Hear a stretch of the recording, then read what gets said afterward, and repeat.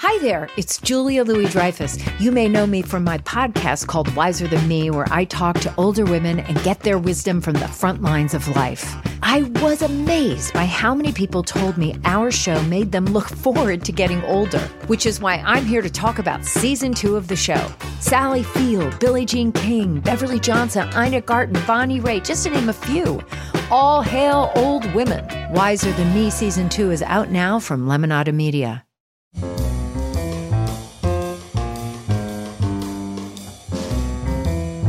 This is Merriam-Webster's Word of the Day for Saturday, September 20th.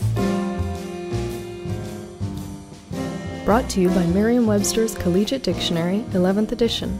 Available from your favorite bookstore or online at www.merriam-webster.com.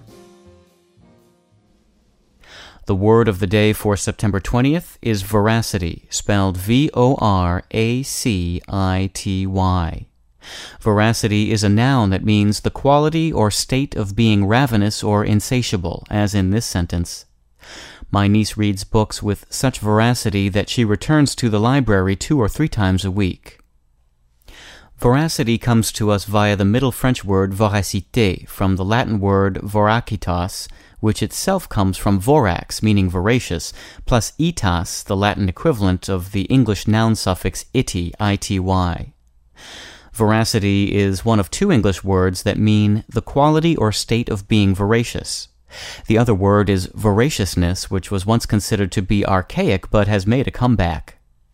Because voracity evolved from non-English forerunners rather than being created in English from voracious, as was voraciousness, the word may strike some English speakers as an unusual formation.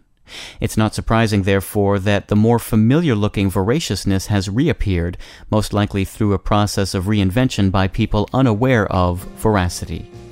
I'm Peter Sokolowski. This was your Word of the Day for Saturday, September 20th. For more information, visit Merriam-Webster online at www.merriam-webster.com.